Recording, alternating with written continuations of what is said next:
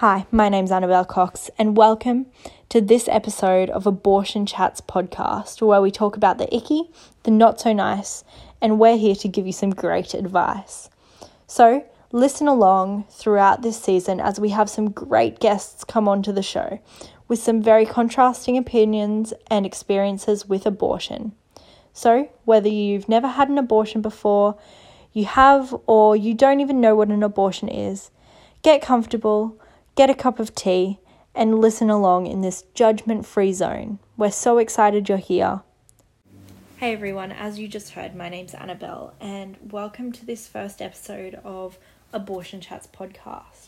So a little bit about me. I am a student at QT. I'm in my final year, and I am super passionate about talking about the hard subjects to talk about the things that no one wants to talk about, and really just opening up with people and finding the truth of life. And I think that abortion is something that should be spoken about without shame, without any awkwardness, and I really want to open up about everything. And something that I'm also super passionate about is improving our schools' sex ed systems. And in Australia, and I know for a lot of places all over the world, sex ed in schools is so undervalued, and I think that's probably because it is such a hard thing to talk about.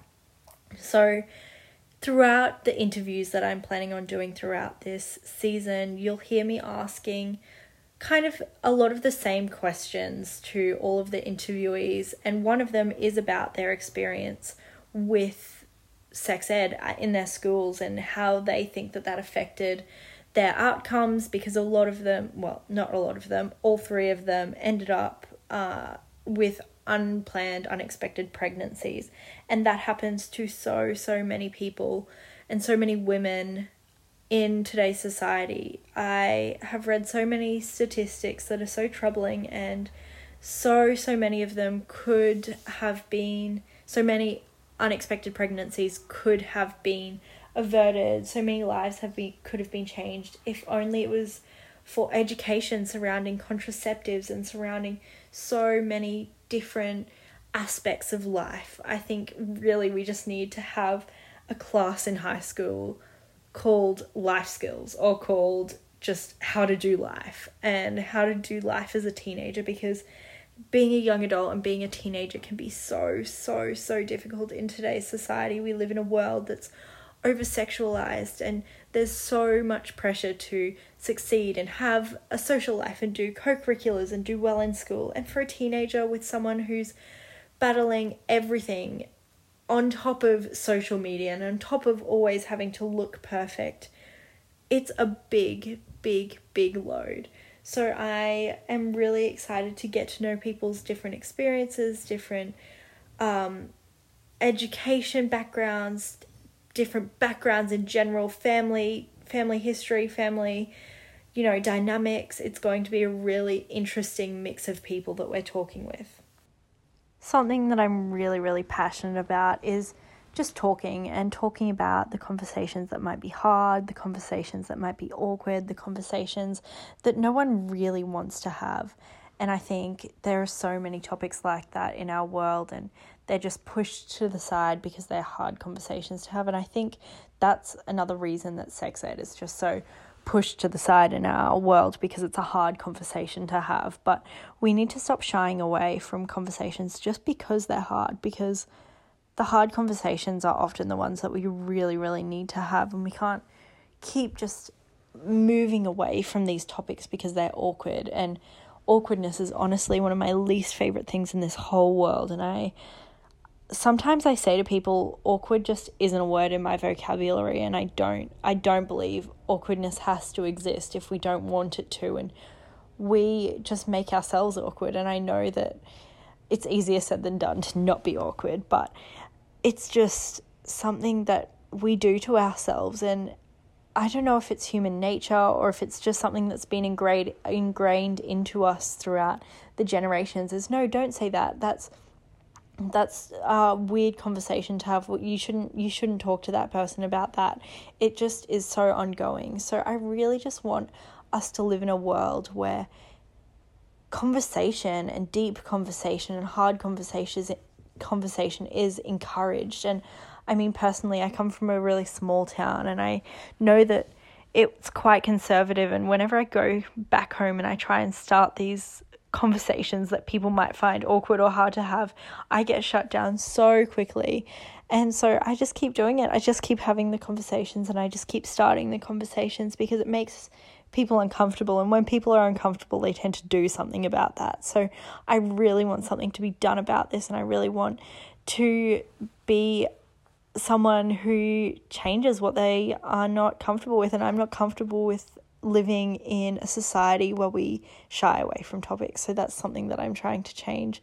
So next time you are having a conversation with someone and you're like, oh, this is a bit awkward, I don't really want to keep having this conversation, challenge yourself and challenge the person that you're having the conversation with to really just keep pushing through and having the conversation. And even if it's just in your mind, say that one more sentence, say that thing that you want to say, even if it's going to be a disagreement, because being different is so much better than fitting in, and having an opinion is so much better than just agreeing with everyone else. Even if it's hard in the moment, it's so valuable. And I think a lot of the time our thought process can be just eliminated by social media and just following everyone else. And that's a whole nother conversation on its own. But I think I would just encourage you to think for yourself and think about the awkward conversation that you may or may not want to have.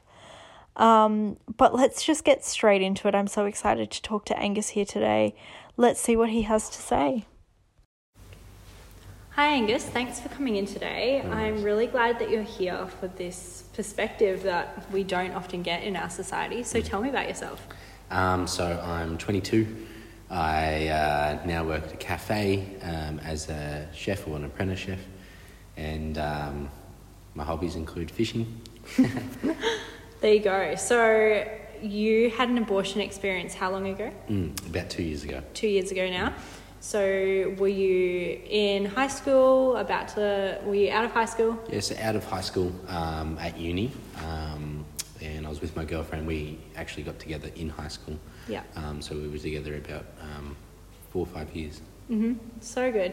And did you last for long after your abortion experience? What happened there? No, so after the abortion experience, things kind of got really toxic. There were a lot of fights, a lot of tension, and I'm not sure if it feels like it was because of that, and we just couldn't really come back to where we were before it happened. Yeah, of course, and it can be a really traumatic event for anyone. Do you think it impacted your mental health very much? Incredibly so.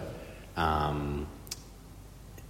don't know, it's something that I feel like I should have some sort of control or say in, but didn't, and I feel like it just kind of, the fact that my say wasn't important really kind of messed me up a little bit.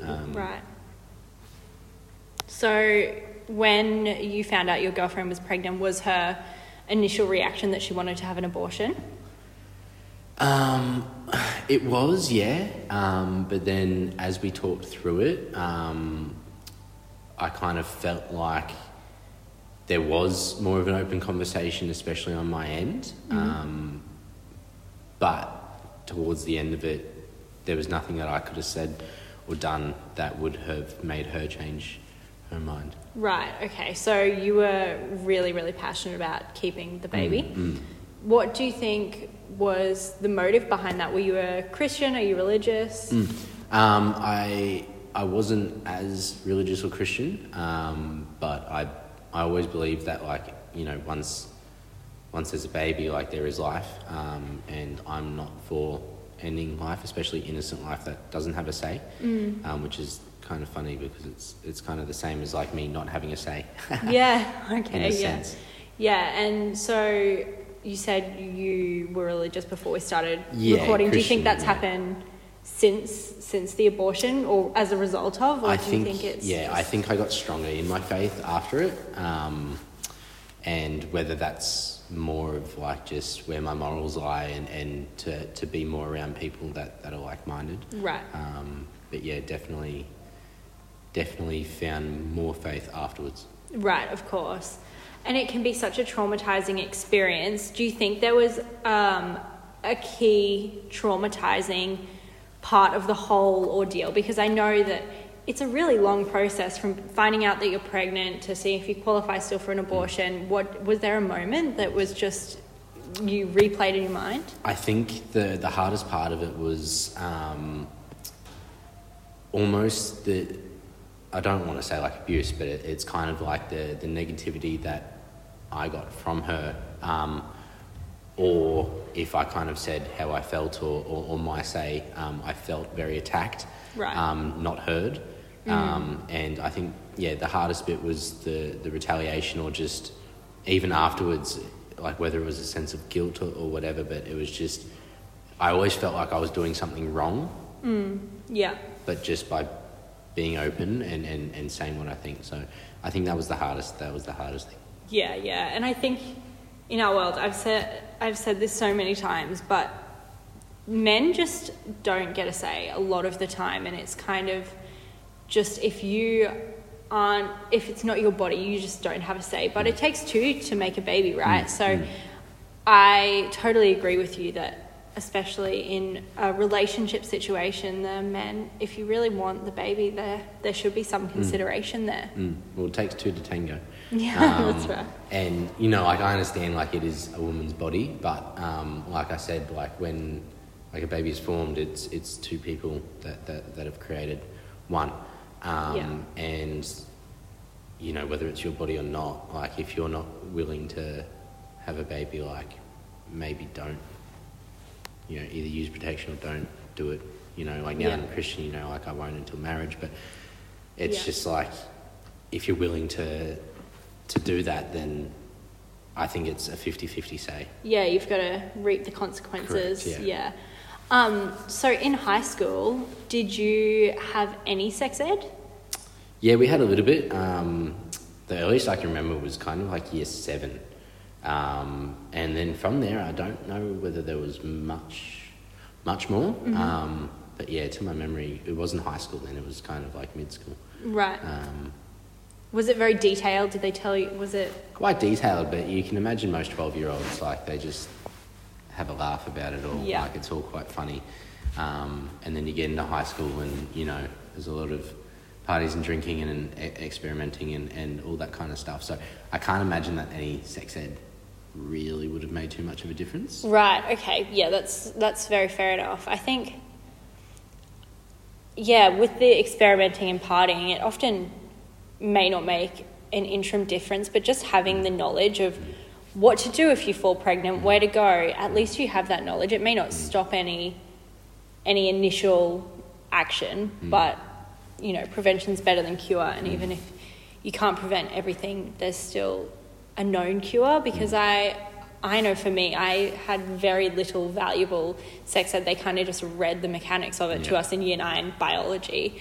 But I really think that if our schools made it aware of where to get contraceptives, and it was actually valuable information to schools as well, then a lot of people's outcomes would be different. Of course, preaching abstinence to teenagers is not effective. So everyone knows that teenagers are going to have sex and drink, so just making sure they're doing that safely. Yeah, I think a big thing as well would just be like the consequences, obviously, of the future of 18, 20 years of how much it would cost to take care of a baby. Like, and I know like teenagers are pretty stubborn, but when you think about the actual cost of how much it costs to have a child and put them through school and clothes and everything, like thinking long term, it's pretty that daunting. should scare a 16-year-old. Yeah, that should scare a 16-year-old. And 20-year-olds, really. Yes, still scares me. In this day and age. But yeah, society makes it so normal for these kinds of things to happen, and everyone's got access to everything on Google, so people don't feel like they want to be educated as much, but it definitely should be taught more. Yeah. Especially just, like when you do want to have kids, you want to give them the best life that you possibly can. Yeah. So if you're not really thinking about the future, then are you really doing that? Are you really doing that? Yeah. So I know that you were not in favour of your girlfriend having an abortion, but did you still support her through the procedure? Did you go with her to appointments and all of that kind of thing? Yep, I still, bit the bullet, as you might say, but, I'd always support her no matter what, whether I agreed with the decision or not, especially considering, I also had a part to play. Definitely was there to support her. And I guess that's why it made it so hard as well when there was the more negative impacts afterwards, was because, although, even though we went through with her decision against my own, the abuse and things that came out of it afterwards was just didn't make sense. So I've still got 2 interviews to go with 2 girls, and something that I'm planning on asking that I've read a lot about is, did you have any experience with any pro-life campaigns in or around the termination clinics? No, but my sister witnessed, I think there was anti-abortion people outside of the abortion clinic. Yeah. And, even though I don't agree with abortion, I don't agree with people abusing poor girls coming out of there. Yeah. Straight after they've had an operation like that as well.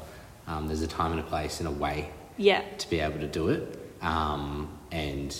Getting in people's faces and really demeaning people is definitely not the answer. Not the answer. Totally agree. And since you've had this experience, obviously you've grown up, and that would have played a big part in your maturing, and you just, as soon as that line goes pink, sometimes that's just a whack in the face and you're grown up, no matter how old you are. So do you think that much wisdom has come from this? Have you shared any advice with anyone coming to you seeking abortion advice? Yeah, sure. Number 1, just don't have sex. But honestly, I feel what I tell people is, if you're gonna have sex and you're gonna do it, be prepared for the consequences of action. But at the same token, too, don't use something like that so lightly. I think to my female friends as well is, basically saying my point of view, it's your body, but it's also a joint decision. Yeah. Basically the rest of my advice is it costs you a lot of money, it does. and a lot of headache and potentially relations, and you never know the negative impacts from it moving forward. So the best bet is to make sure you're ready if you're going to do it, and then so many relationships can be broken down, not just romantic from abortion, but also families, and it can take such a toll on people and families and just relationships in general, because everyone's going to have a say of what you should do, right? But you're not going to be able to please everyone, so just staying safe is just an option. And I think that our world is so sexual for such young teenagers and such young kids that it's hard to escape. They don't know any different. Yeah, it's really terrifying. It's getting younger, and it's the way of society, which can be kind of scary. But my one advice is, if you're going to spend time doing that, just spend time reading about it. Research. I know that anyone facing any type of pregnancy or sex or anything for the first time, Google is everyone's best friend. And there's also so be much careful what you read. But there's so much out there that sometimes the things you read you just can't trust. You don't know if it's true. You don't know who it's from. It's a scary world, isn't it? Well, thank you so much for coming in and sharing your perspective. I'm so glad that we do have a male perspective, and I was really, really keen to have a male perspective on this first season of the podcast, because I too think that it's a really important thing for females to take into consideration. Obviously, our world just puts so much no uterus, no opinion kind of stress on everyone, but I really value your say and your experience, so thank you so much. No worries, thanks for having us. That brings the first episode of this podcast to an end. We thank you so much, Angus, for coming in today and sacrificing your time, You are so enlightened and your opinion is so valued on this show. So I'm so excited to announce that we have 2 girls coming up in the next 2 episodes with really contrasting stories about their abortion process. So keep an eye out on our Instagram at Abortion Chats Podcast, and keep an ear out for our next podcast, and be sure to tune in. It's going to be a great one. Have a great day and a great week, and make sure you make someone smile today. Bye.